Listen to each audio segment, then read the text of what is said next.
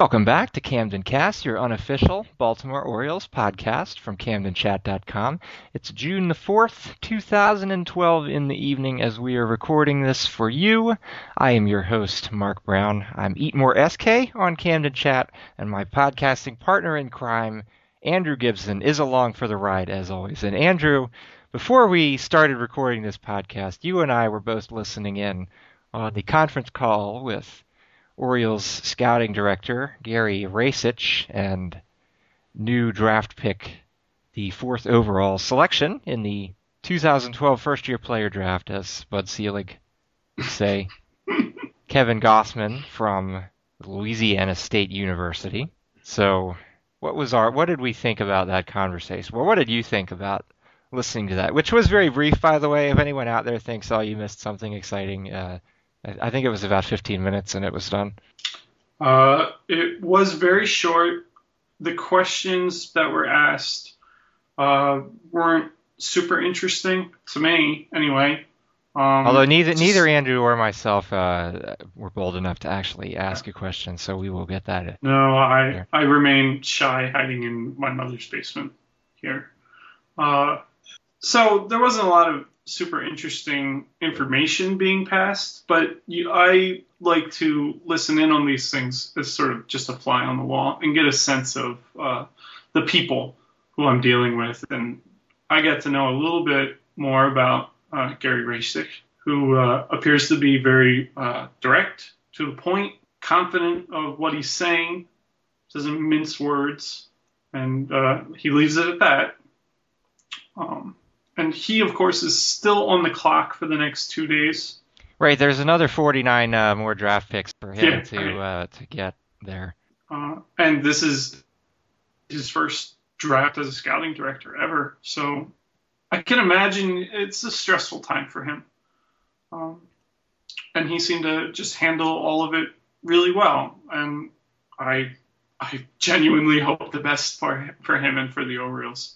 And Kevin Gossman? Yeah, his nickname is Goose, apparently, so he's Goose Gossman, which is very, very similar to Goose Gossage, I guess, but he seems like a bit of a character. He's self-described as, I've always been weird. Perfect. Apparently he eats 4 mini donuts, the little powdered mini donuts, between every inning when he's pitching that he started doing in middle school. He likes sci-fi films, so he has that in common with me. Oh, man. I like sci-fi films, too. Yeah, he's got that in common with both of us and anyone else out there who likes sci-fi films, so that's awesome. But as far as him being a pitcher, he's 6'4" and listed at 185 pounds, so kind of a tall and skinny dude. He's very, very lanky looking. He is said to be a power pitcher with I think I saw up to 97 miles an hour on his fastball. He described himself as being mainly a fastball and changeup guy, although he's been working on breaking pitches since he started his college career. He said his slider has been working for him well lately, but he admitted it's been inconsistent, and that's something he knows he needs to work on. He also maybe will try a true curve, although he just started doing that in like the last year. So, but Racich said that he believes that Gossman will have a chance to move through the system quickly, and there will be an opportunity for him to pitch in Baltimore very soon. So whatever very soon means, I don't know. But that's one of the few things that the man said that he was actually pinned down on saying, because he was, like you said, he was very direct and to the point and didn't volunteer extra information a lot. Which is exactly what you want. Right. You made a comment when we were trying to live blog that you thought Andy MacPhail and Racich would have gotten along very well, which I think that was a good way of putting it. Yes, yeah. Andy MacPhail, of course, was known as being a cards close to the vest kind of guy, almost to comical levels. But Racich is just, he doesn't say more than he needs to, and that's fine. It's starting to get exciting looking at the farm system again with Goose and Bundy the Younger, Manny Machado, Jonathan Scope. It's a mistake to pin all your hopes and dreams on these guys, as well as guys like Lino and Parker Bridwell, some other guys who can rise up to the system. But it's starting to get exciting to picture some of these guys coming up, and they're all kind of on a very similar sort of timeline where Bundy and Goose could come up at the same time. That could be a pretty nice anchor to a rotation if they can both develop the way you want them to. Of course, we remember as Orioles fans Right. in the recent past hearing the Dave Tremblay quote about the cavalry being on the way, and it was, Madison, Arrieta, and Zach Britton, and, we've seen the variable results from those guys so far. What sets like Dylan Bundy and Kevin Gossman apart from those guys? I don't know. Nothing, but hopefully they'll have a more consistent and successful development path since obviously there's been some personnel changes in the organization since those other pitchers were brought in. So we'll see. And of course, even say Brian Mattis is giving us more reason to be hopeful than we were about him last year, just with his recent performance, which is also nice. So we can dream of like Bundy and Gossman up in Baltimore and all those other guys, and maybe they will. Maybe some of them will. That'll be exciting. Did you find any other intrigue in watching the draft? I don't know how much of a draftnik are you? Andrew, I'm really not a huge draftnik, and the reason for that is simply because there's so many names thrown around, and the Orioles were always just going to take one of these first-round guys, and it wasn't worth it to me to really get invested and care in like 15 guys when only one of them is ever going to be in the Orioles organization. So now that Kevin Gossman is here, I can feel like I can get invested in his career, what he's done before, what he will hopefully do in the future. But look at going and looking, well, what makes Kevin Gossman different from Mark Appel or Kyle Zimmer or these other guys? I mean, I just couldn't get in and do it. Yeah, I feel very similarly.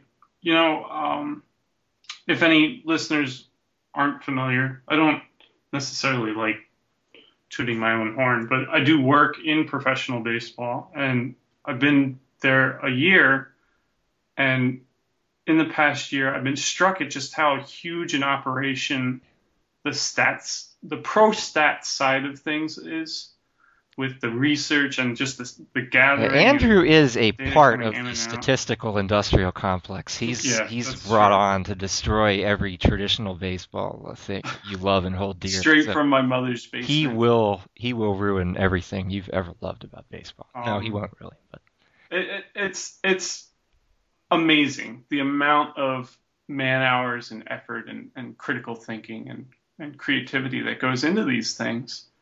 And I'm totally blessed to have any small part in that, just as a tiny little cog down in the corner. Sure. But then I look at like the draft side of things, and it's like it's sort of like staring into the Milky Way for the first time, and realizing like I have no idea about any of this.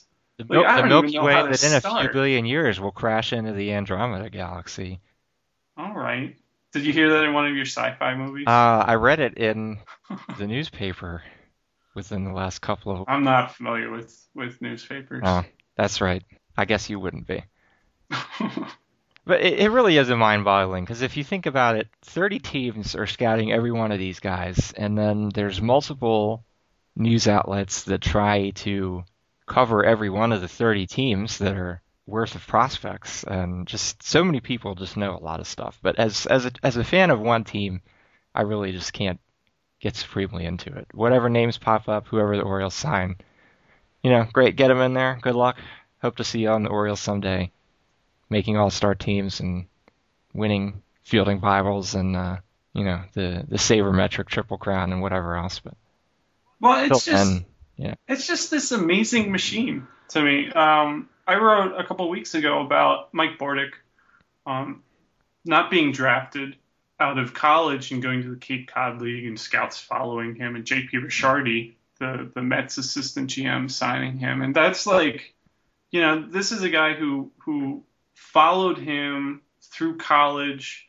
This was a multi-year effort, and that was just to get a guy that the Oakland Athletics drafted him. And they only thought this is either like a utility bench guy at the major league level if everything goes right, or maybe he can just be like an org guy because you need a lot of guys to just fill out rosters and bounce around and provide veteran mentorship or whatever. Right, you need your guys like Brandon Fahey to play shortstop and Bowie. Right, except exactly. then, if you're the Orioles in Well, that year, you call him up and have him playing. he's no Alex Sintrom, No. is what we're saying. But I mean, it's like this tiny little story, but then that story is multiplied by literally like 4,000 people every year. And this is an ongoing process. It's completely remarkable to me. I'm completely in awe of this whole draft thing. And it all comes down to, Bud Selig at a podium very awkwardly saying, Andrew, two well, people have welcome. been drafted while we've been recording, And just since we started. yeah, and those people's their lives are totally different. They're millionaires now. It's crazy. That's totally crazy. And then some people are less millionaires than they thought, like Mark Appel. Who knows? Well, who knows what he'll end up signing for. Well, I was saying earlier today, I feel kind of bad for Mark Appel because he was projected in a lot of places to be the number one pick, where that's $7.2 million, and he ended up down at 9, I think, or 8 with Pittsburgh, and Pittsburgh's got an outstanding collection of minor league arms now, but that's a lot less money, and I guess that's a first world problem, a one percenter problem. For sure. It's still that's a lot of money. That boy, I hope he didn't count his chickens. Yeah, that would be a little bit unfortunate. But one guy who probably wasn't counting his chickens was Gossman because, he probably figured he was about in this range and whatever. He even said that he thought Appel would go ahead of him. He did. Somebody asked him, and that was really kind of an awkward question to ask. Like, who do you think is better than you in here? It's like, okay. But he handled it very delicately, and he did. He seemed like a smart kid, dude. Yeah. I don't want to call him kids. He's not that much younger than me, but. I'm very glad to have this dude in the Orioles organization. Yes, he definitely seemed like he was sharp, and I guess sometimes you notice a difference between the players that have spent some time in college versus the high school in their level of articulating themselves, and he seemed like he knew what he was doing. Although it's always funny when you see like a 18-year-old kid who's obviously been gone through the Scott Boras ringer. A couple of years ago, Tyler Matzek, who is in the Rockies organization. I remember he got interviewed right after he was drafted on the MLB Network, and he just came off like, well, I don't know if I'm going to sign because I really want a lot of money. And it's like, okay. Well, my family really appreciates the value of an education, so it's going to take a significant amount of money to buy me out of whatever. And it's like, come on, like you're 18, you're gonna sign. Come on, you're not fooling anybody. And good thing he did because he hasn't developed as well as his draft status would have warranted. So Gossman was the first pitcher drafted by the Orioles from Louisiana State University since Ben McDonald all the way back in 1989. So probably his whole career he will be asked about Ben McDonald. Surprisingly enough, he was not asked how many alligators he wrestled. He was not. He was asked if he knew Ben McDonald. Apparently McDonald is connected with the LSU baseball program still. So even like before Gossman started being connected to the Orioles organization, he was hearing about Baltimore from Ben McDonald, and apparently he's very much looking forward to getting to try some steamed crabs. So I just thought that was funny that man, him and me both. that was what he had talked about with Ben McDonald, but nobody else really asked him anything else about the Orioles organization. So I know Big Ben. I think he does maybe ESPNU stuff for NCAA games because I feel like him and Keith Law were doing like the pregame, postgame, sort of the Jim Hunter, Rick Dempsey. I think that is what he does now, which is unfortunate because I thought he did a good job a couple years ago when they had the several of the former players. I enjoyed that immensely. Yeah. Yes. He's not the easiest guy to understand with his accent, but I enjoyed his work a lot more than, let's say, some of the current Oriole broadcasters who need a little more seasoning. And he had some interesting pitching insights in coming from kind of a different angle than Hall of Famer Jim Palmer, who never gave up Grand Slam. Who never gave up a Grand Slam. Yeah, I do believe I heard that somewhere. So, Ben McDonald is the guy who had the really promising future, but never quite lived up to the potential because of the injuries. Just kind of brings a different. Well, he brought a different perspective on it. I enjoyed his contributions, certainly. Yeah, and I'm glad he's still got work as a commentator and analyst, and maybe he'll be back on Madison sometime in the future. So one reason we're kind of excited about the likes of Gausman and Dylan Bundy is because in the current last 2 weeks or so, the Orioles' starting rotation has kind of stunk, except for Brian Matusz. Who would have thought it? And the Orioles, in fact, are 3-9 since our last podcast, and really, it's all my fault. It's because I modified my win prediction up to 80, and then all of a sudden they just lost a bunch of games. I should have. Would you like to remodify? I should have known better. No, it's the cat's out of the bag, Andrew. I can't call that one back in.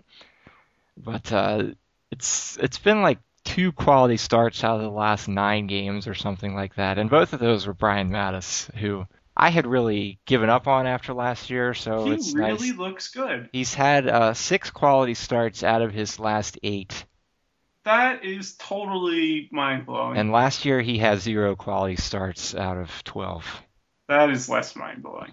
Although at the time... Mind-blowing in a different way is what it was. He looks like he's back on the track he was on in 2010. Right.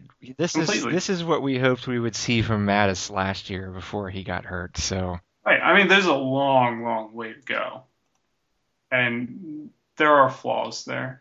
But he's back for all intents and purposes. Knock on wood. Yeah, and he's seen several teams twice this year, and in fact, he has done better the second time than he did the first, generally. Well, his most recent outing against Tampa Bay was basically as good as he's been. I believe it was the longest outing of his career, 7 1/3 innings pitched. He struck out 7. Only gave up 2 hits. It's really this exciting stuff to see him moving forward. So he's like, if he stays like that, he's like the one constant in the rotation. Well, quote unquote constant. We hope the stuff look good. The command looks like it's in serious recovery mode. The velocity is back up a little bit, and that was completely overplayed, but it's still important. Even earlier in the year, it seemed like some of his starts, he just would have that slider just like hanging up there. The fastball just would the fastball command get up there, and he couldn't throw a strike with it. But he's really settled that down just since, I don't know, probably his first 3 starts, which were like he had after his 3rd start, he still had a 7.98 ERA, and I was just like, oh. Here we go with Brian Matusz again. Still playing the game. So long, Brian Matusz. It was nice streaming about you. But then since then, now he's brought his ERA down to 4.41 over the last 8 starts after that, which, I mean, that's good stuff. Yeah. It's weird. Probably, I guess 2 years ago, everybody was like, well, Chris Tillman looks like a bust. Arrieta looks like he'll be okay, but Brian Matusz, that is where to hang your hat. And then last year, Tillman's still a bust. Yeah. Matusz a bust. Arrieta, he looks good. He's hurt, but he looks good. And beginning of this year, Tillman's still a bust. Matusz is probably a bust. Arrieta, he looks like where you want to hang your hat. And now it's right back to Matusz is great. Except Tillman, everybody else is still kind of a bust. And Jake Arrieta. We wanted to talk a little bit about what we think they should do with Jake Arrieta. So what do you think they should do? Well, it's tricky. The traditional stats would be, I guess, like ERA, and his ERA is terrible. And oddly enough, like for all of the talk he's gotten as being a main cog of the rebuilding effort, and like turning the corner and being an Now, established Andrew, contributor. you know somebody who very famously made that claim, so you can go ahead and lay it on me here if you No, want. no, no, no, no. I mean, look, uh, I told you this before we started recording. I feel like a big part of my job, and I think just work, being an adult in general, which is something I'm just now getting accustomed to, is you're wrong like 80% of the time about a variety of things. You're making mistakes, and you just gotta man up, accept it, and move on. And that happens to. It seems like it happens to everybody. So it's it happens. I've been dead wrong about so many different things. There's no sense laying it thick on you. You'll just lay it thick on me. It's true. We've both had our things we were very wrong about. In fact, really, any time as a blogger you have a knee-jerk reaction, you're wrong. You're Yes. guaranteed For to be wrong. example. Like For I example. was I was actually thinking about this within the last couple of weeks because every time Pedro Strop comes on to pitch, I just remember there was one game like last year, Mike Gonzalez, there was that extra inning game against the Yankees and he like hit somebody in the head and got ejected in the 15th inning after he'd already given up like 3 runs. So I do so remember that. Jeremy Guthrie had to come in and Yep. pitch. And I was just really upset with Gonzalez about that. And I was writing in the post game thread about how Mike Gonzalez should be designated for assignment immediately. And of course, mad as I was at Mike Gonzalez then, he stabilized and turned into a pitcher that was worth enough that the Rangers gave us Pedro Strop for Mike Gonzalez. So And even complaining about the Gonzalez signing in the first place, and I was at the forefront of that because we lost a draft pick. And when the reality is that whoever the Orioles selected in the second round probably not as good as Pedro Strop anyway. It well, turns since out Pedro that. Strop's a major leaguer, Yeah. I mean, already they've beaten those odds. So, every time you try and make like a definitive prediction, like, oh, Brian Mattis he's back, like some idiot said like 2 minutes ago. Yeah, there are really a lot of I, idiots out. I'm not pointing fingers, but somebody said that. You know, this is baseball is just it's a much longer timeline. Everybody wants to jump in and say like, oh, this team won this trade, this player's back, this player's junk. We should DFA this guy. This was a terrible signing, and you can never say any of those things until it's been like 3 years. I, it's a lesson I say now, and tomorrow I'm gonna wake up and tweet something stupid because I read some stupid quote and feel angry, and I mean, such is life. So so now that we've completely invalidated our any kind of expertise, since we know that we're always going to be wrong, Well, the we can move wise man on.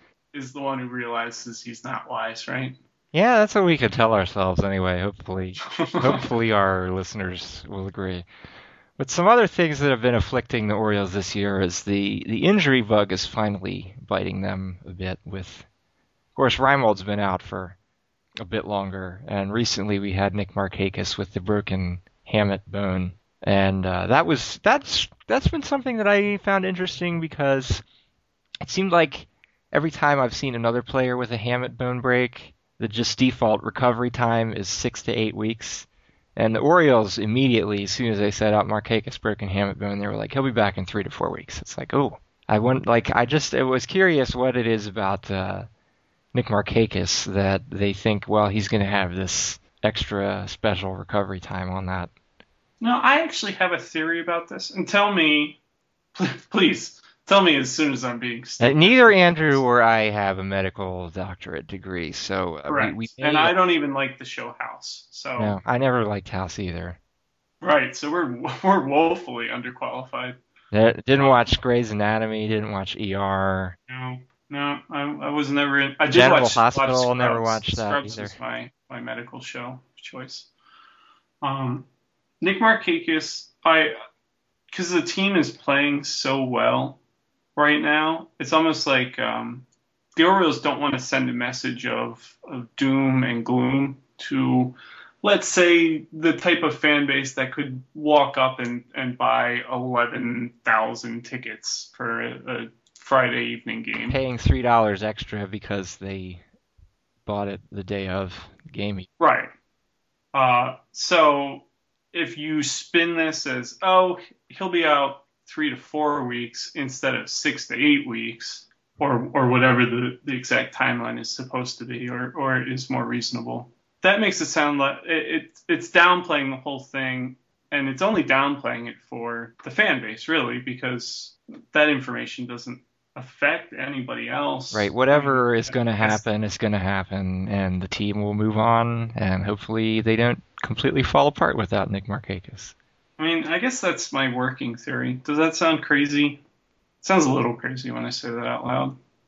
I don't know. It's certainly a very bottom line financial motive to ascribe to the team, but I think that's probably there more than is ever talked about in the media anyway. So it just for any baseball team, really, everybody, they're all out there to make money. So now I looked into some other players who have broken their hamate bones. Additionally, we should mention Scott Beer and Luis Exposito. You can't spell expose without or Exposito without expose. They both also broke their hamate bones, so that's sort of like a mini epidemic. It's kind of like a few years ago. It seemed like everybody had a strained oblique, and apparently this year it's the broken hamate bone that's the in injury. Case anybody out there doesn't know, I don't know even how much you and I know combined. The hamate bone is in the wrist. It's part of there's a bunch of really tiny bones in there that work together to give your wrist that huge range of motion. But the hamate bone is not completely necessary, I guess, to human survival or wrist movement, such as it were. So they just take it out when it breaks and throw it away, I guess. Or maybe they put it in a little cup and you can put it on your mantle, like Jake Arrieta's ping pong size ball bone chip. Ping pong ball size bone chip. Yes, the really gross looking picture. Anyway, but it does have some mixed results for hitters, even after they come back from it, in terms of just getting their swing back and their power back. My favorite recent example is Kung Fu Panda. Pablo Sandoval, the Giants' third baseman, broke his right hamate bone last year and was out. And then he came back and had a really good season. I mean, he wasn't affected by it at all. Because one of the things about that injury that the quote-unquote they seem to quote-unquote know is that one of the side effects of it is that even when you're back, you kind of have sapped power in your swing as a result of that injury. Which, yeah, like you said, it really did not afflict Pablo Sandoval at all in that way. He came back. He had a really good season. His first 2 months after the surgery, he OPS over 800. So who the heck knows if he would have done a lot better without it. He broke his other hamate bone this year, just recently. So he's out right now. And now he doesn't have any left, so I guess he doesn't have to deal with that anymore. Troy Tulowitzki broke his in 2010. He came back and OPS over 900 without his hamate bone. Dustin Pedroia broke his at the end of 2007 and played through the playoffs, won the World Series. He didn't have too many negative effects. Andrew, I'm very close to hanging up on you and just ending this podcast right here. This is way too much Dustin Pedroia praise that I'm comfortable with. He's just such a good gamer, gritty player. He reminds me of all sorts of other white, gritty, gamer, good players. Pardon me while I go vomit. He came back after off-season surgery and won the MVP in 2008, I think. I know he won an MVP in there somewhere. Like him or hate him, that's a pretty remarkable story. And I don't follow the Red Sox that closely, so maybe my timeline is wrong. So there are success stories with it. It seems like modern medicine is playing it a lot better. I know Jose Canseco broke his back in the day, and he lost like 4 months to a broken hamate bone. So obviously we're getting better as a race at dealing with wrist injuries. At dealing with broken hamate bones, because they just get yanked right out, basically. Yeah, It's so apparently like your appendix or your stopping working. spleen, Yeah, I guess. Yeah. it just Um, goes wrong and it's out of there. Then you move on so with life. yeah, so I guess what's in store for Nick Markakis when he gets back in 2 to 8 weeks? Who knows? Is what I'm saying. Well, yeah, we can hope he follows the recovery track of all those guys we named who didn't really have any huge setbacks from a hamate bone, because He was having otherwise, a really good year. yeah, It's really easy to just look at his contract and say he's not worth that contract, and he's not worth that contract. But he was having a really good year for a first place ball club he was in that. on the way to maybe being kind of worth the 12 million salary this year, and I was as surprised by it as anyone, because like all of Camden chat really has been calling him Noodles lately and just very down on him, but in fact he had as we talked about, I think the last time he had the highest isolated slugging minus batting average in his career up until he broke his hamate bone. Yeah, and here's the thing: if he comes back and his ISO goes down, people are automatically going to say hammock bone injury, but that's not necessarily true Right, because maybe he just can't hit for that much isolated power, and it was going to come down anyway. right. So it's really hard to do. Like I just went through a really quick, pointless exercise of going through a couple players who fought through it, but it's really, really hard to isolate.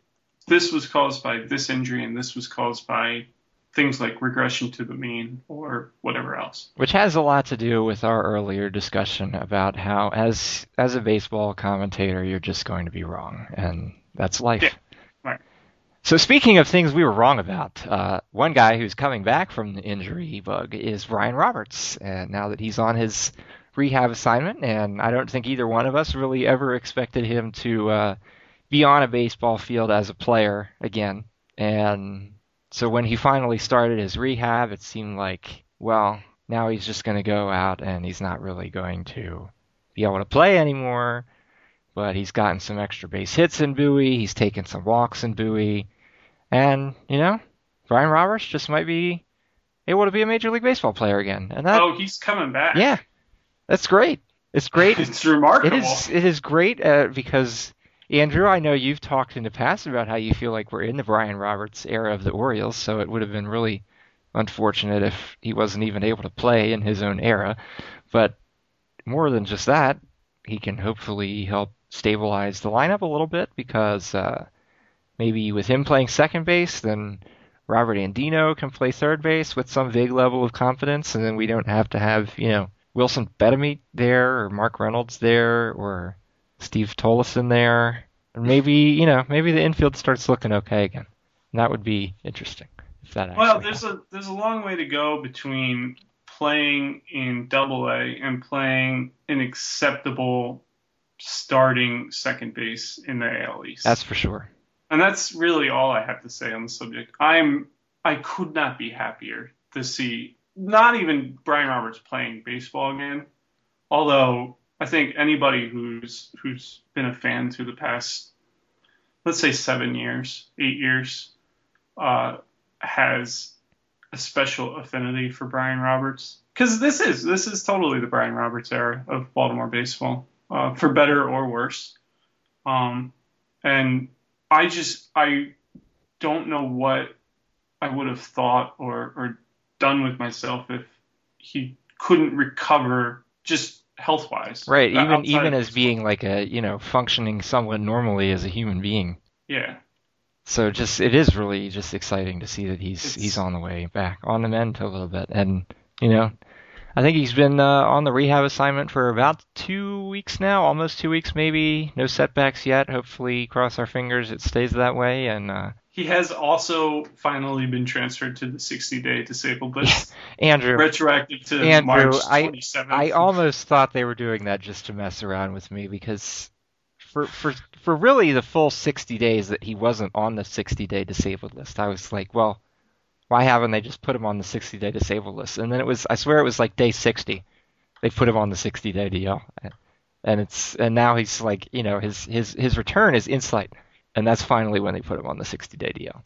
Well, they didn't really need to put him on the 60-day DL until just now. Um, it didn't hurt them at all to do it, but they didn't lose any players that they wanted to hang on to because No, nobody that mattered they needed got really 40 man. designated for assignment, and even several people who did get designated for assignment just passed through waivers, and they're still in Norfolk anyway, like Brad Bergeson. Right, exactly. I think Matt Antonelli was the only casualty. He is now playing for the Empire State Yankees, the barnstorming AAA team. And it's kind of like, you know, a big deal was made about him being signed over the winter, and that was silly. That was another thing. That was silly. And yeah, it's cool to see him on his way back, and it's weird. So I don't think they It's have a cool and exciting specific and weird. day in sight for when his first game would be, but I believe he's only allowed 20. I don't know if it's 20 days or 20 games on a minor league rehab assignment. So presumably, if he gets through without any further setbacks when that 20-day slash game period runs out, then he'll be back up in Baltimore. Or maybe Yeah, if they're on the I road, then he'll be whatever city I they're would in. be surprised if he doesn't spend the full rehab time I'm rehabbing. sure he's going to Yeah. go whatever the full time is, just because Just I'm because sure. it's been like 2 years since he's really played. Because even like he played at the beginning of last season, but he had another concussion he was dealing with, and then like the back Yeah, he injury had neck stuff. and So back stuff that was making him not really an effective player even before the second concussion. So so we need yeah. Brian to be back because the AL East is turning out to be, at least at this point in time, just a ridiculous division beyond really what we even thought because with even teams like the Orioles being 6 games above 500. Interesting fact, which you may be aware of yourself, between the American League East and the National League East, there is no team with a below 500 record right now. In both the Eastern divisions in both leagues, every team is 500 or better. Now there are teams with sub 500 Pythagorean records. Because they have allowed more runs than they have scored. The Orioles themselves have allowed exactly as many runs as they've scored, which is not a good sign going forward. No, because it means they're Um, kind of in their talent level they're due to fall back, which we, well, we knew that deep in our hearts anyway. And it's not the be all end all because you can have one game that skews it really, really massively like playing at this Texas, point. which is basically what Right. happened to the Orioles. Or Texas playing Seattle, where they got outscored by 18 runs. And still, they Um, have a plus 80 differential right now. Texas does. Right, but the Orioles are at +0, and they are 8 games over 500. They are six. They are 30 Six and games. 24. Forgot to carry the two. So things have to get better, and definitely everybody wanted to write off the Red Sox. And as we talked about last time, they arose from the lake, unkilled, completely zombie-ish strength, Right. The skin has that pallid super color, and they're rich. clenching a baseball bat right now. Last time we said it was like Clay Buchholz, but I think this time maybe it's Kevin Youkilis with his beard, because he already looks like he works on a ship anyway. And it's like, that one picture where he's in the hoodie. He's wearing the hoodie with the Red Sox on it, and just the water is dripping off, and he's just stiffly stalking towards. I don't know who's his victim here. Somebody's just like fishing on the pier or something like that, and you're running to get your shotgun, but it wasn't loaded.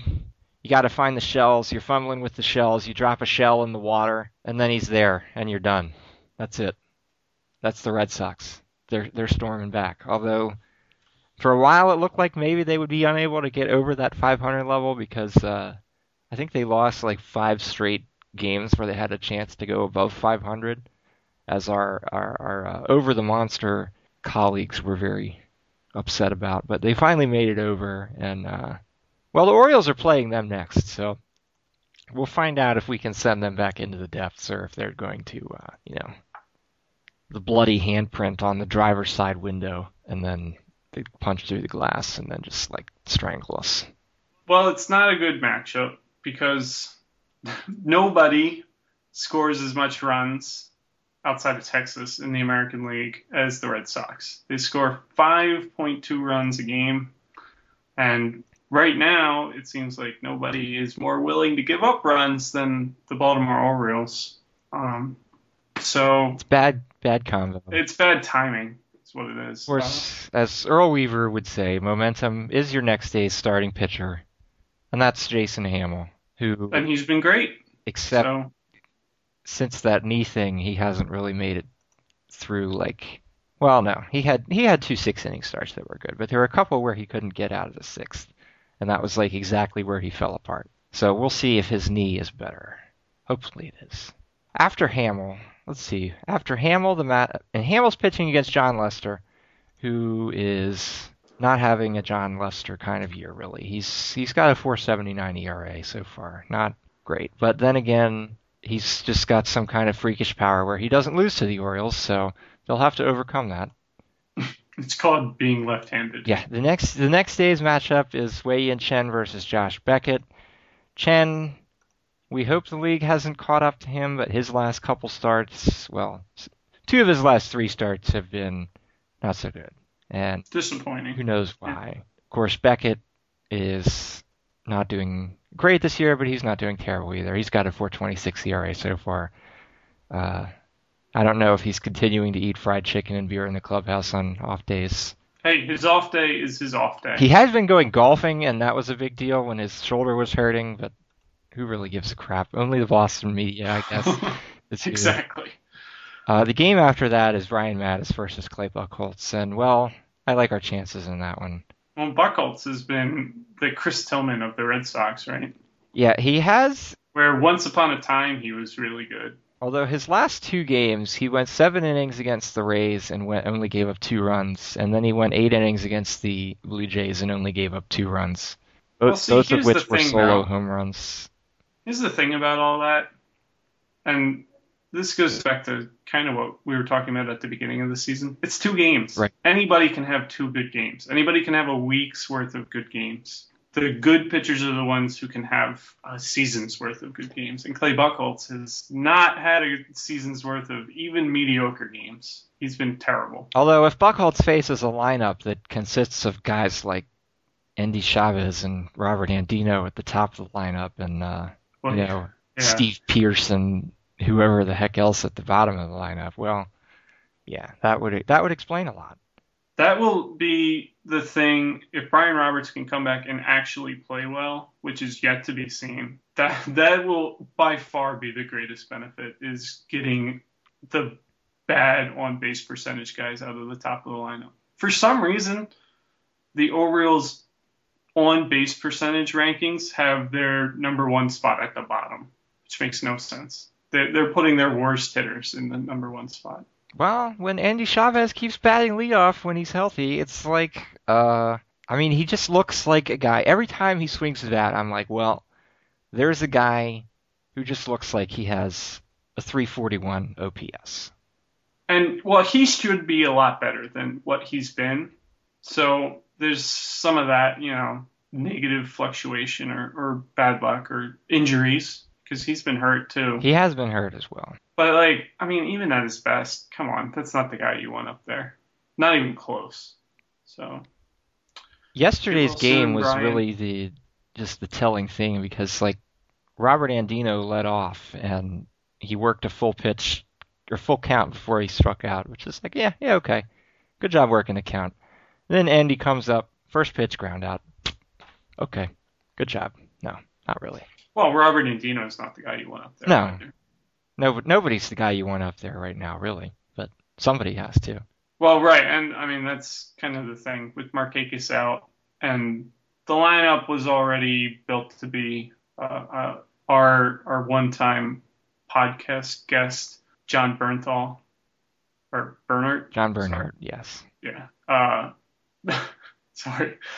He's dubbed it Adam Jones and the Errors, because you wait for Adam Jones, who's still on fire. I actually charted it out. The Orioles' overall hitting line, it's dipped power-wise, but stayed relatively stable over the last 12 games, even though their run production has actually dipped.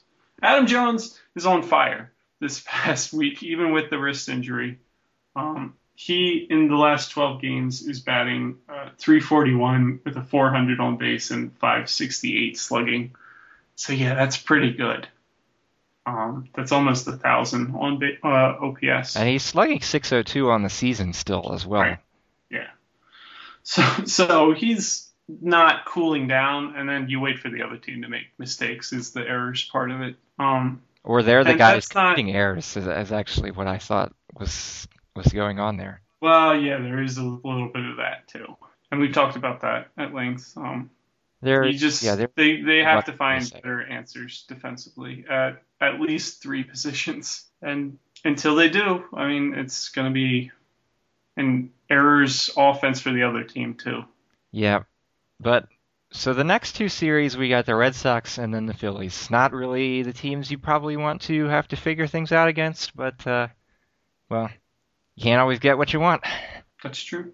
So hey, maybe they'll turn it around. Yeah, they certainly are not as bad as the 3-9 they've been over the last 12 games. No, not even close. They're way better than that. But they do need to turn it around because, as I said in the last podcast, it really just feels like an 8-game losing streak is around every corner. And if they just go into one of those right now, suddenly they'll be below 500, and then it won't feel so good anymore. Because at least in the meantime, you can be like, well, they're still over 500. But if suddenly they're not, then it's just like, well, here we go again. So win some games against the Red Sox, please. And Phillies. That'd be nice. And whoever is after that. Actually, the Pirates are after that, and we'll probably have a podcast before they play the Pirates, so we don't need to worry about the Pirates too much at this point in time. So, Andrew, any final thought on the Orioles or anything? Well, actually, Mark, you may have done this unwittingly, but you dodged asking what you would do with Jake Arrieta right now. Well, Andrew, I think he's got... And I do not forget. I think he's got to figure it out at the major league level. I don't see a point in talking about, demote him. I think he needs to work with the major league staff and figure out what's wrong, and hopefully they can help fix him. And if not, I think they need to. We'd heard in the past, they need to play so and so the Orioles can figure out what they've got. And they're at that point with Arrieta really. And if he never turns it around this year, then we start to think, maybe he's the next Daniel Cabrera or something. But as long as there's some hope there, I don't know that he can really gain anything in AAA. And they just, he needs to take his lumps, and maybe the team does. And it's not like he's the one thing holding them back right now. So that's true. I agree very much. His underlying peripheral stats are still good. The only thing that's spiked during this time of struggle is the dreaded batting average on balls in play, and sometimes that happens. But he's still striking out guys. He's still not walking guys. He's still a good pitcher under there, and he can work through, maybe find his command a little bit more. It's just a thing he's got to work through. Guys like Steve Molesky have been talking about how when he gets with runners on base is when his command kind of falls apart. So it sounds like they need to work on him pitching from the stretch. Or work on not getting any runners on base. Although... that might be a little... Maybe, yeah. Just a little. Sometimes it won't even be his fault, although sometimes it is. Right. Get an 0-2 count, and then he just bounces a bunch of curveballs that are so far away that maybe Vlad Guerrero would swing at him, but nobody else would. Look, the command has always been an issue. Even when he was pitching well, the command was an issue. The command's going to be an issue. That's just the pitcher he's going to be. He can still be very, very successful. Lots of pitchers with bad command have found sustained success, and he's just got to figure out what he needs to do to get himself in that position. And I have no idea what that is. No, we certainly are not professionals, and we don't know what that thing is. But I don't think he has as much chance of figuring that out against lesser competition, say on the Norfolk Tides. I think he's just got to test his stuff against the major league hitters at this point. Right. And hopefully it'll click, and he'll find his destiny as probably a league average starter. which, Y- you know, Yeah, yeah. you need league average starters to go with your good starters, which hopefully are working their way up through the system. Or turning into good starters like Brian Mattis. Or coming back healthy like Zach Britton, who we didn't talk about at all really, but he's, I think, supposed to make one more rehab start and then come back. I don't know. Yeah, he could be up in time for our next podcast. He might be. That'd be exciting. Because I like Zach Britton a lot too. I think everybody likes Zach Britton a lot. Yeah. What's not to like? So yeah, now that you've pinned me down on Jake Arrieta, do you have any final thoughts there, Andrew? No, I did. I saw an amusing tweet since we were talking about the draft, so I'll leave you guys with this. Brandon McCarthy, the Athletics pitcher, who's a great Twitter follow if you are into following professional athletes. I dare say he's really the only baseball player worth following. One of the only ones. Yeah, it's pretty much. He's the best of the bunch. I agree. He tweeted earlier, draft comps. Do it by race, and if that doesn't work, well, just do it anyway. Because if you're a black outfielder, you are going to turn into Torrey Hunter or Eric Davis or Adam Jones. If you are a Latino middle infielder, you're going to turn into Alex Rodriguez or Manny Machado. Heaven forbid if you are a half white, half black middle infielder, you will always be compared to Derek Jeter. And if you're a scrappy white guy, you're going to be David Eckstein, I guess. You know? I don't know. Yeah, always. Or Dustin Pedroia. Yeah. He's a real grinder. So that is my final thought for the evening. I guess I need to figure out if I have a final thought. Well, the final thought is I've expected the bullpen to start sucking by now, and they haven't, and it's interesting to me. Jim Johnson just won Relief Pitcher of the Month for May. Some silly award that had some fancy name that I don't remember. I don't remember what it was either. Because he's been really, really good. It's Bell's Relief Award anymore. It's some other thing. So like the fireman, I don't know. But the Orioles have the best bullpen ERA in baseball, 2.37. Although, as you pointed out to me, they have the worst inherited runners scoring rate. So I guess it helps. It helps your bullpen ERA. I'm sorry. Apparently, the Reds have passed them. They have a 2.36 ERA. But that's big, so it doesn't count. So they face pinch hitters all the time. So, yeah. And it helps your ERA if you're letting other guys run or score, of course. But, there's a lot of clean innings in there, too. Because maybe especially from Jim Johnson. The sixth inning, and then the seventh, eighth, ninth, the bullpen's got to do its own thing. Jim Johnson is really being superlative. You can't. I am every year that the Orioles have a good closer, like I know Randy Myers and BJ Ryan, definitely BJ Ryan, and now Jim Johnson have all fallen into this thing with me where I'm just totally enamored of them. I don't know why. Jim Johnson might be my favorite Oriole right now. 0.78 ERA. He's pitched in 23 games, 23 innings. He just seems totally in control when he goes out there. There's just no doubt at all when he's pitching that he's going to be good. Yeah, that's exactly right. And hopefully it stays that way, because I swear I look at these guys and I think some of them are due to slip back. But even if they slip back a bit, it should still be an above-average bullpen. And I have said that before, and I will stand by that, which probably means that tomorrow's game will feature a spectacular bullpen meltdown, and perhaps the two games after that. Well, now that you've said that, you've jinxed that, so that won't happen. Andrew, this stuff is really complicated. I think we're going to have But now that I've said that... I think we might have to face the reality that nothing we say matters at all, which really isn't as fun.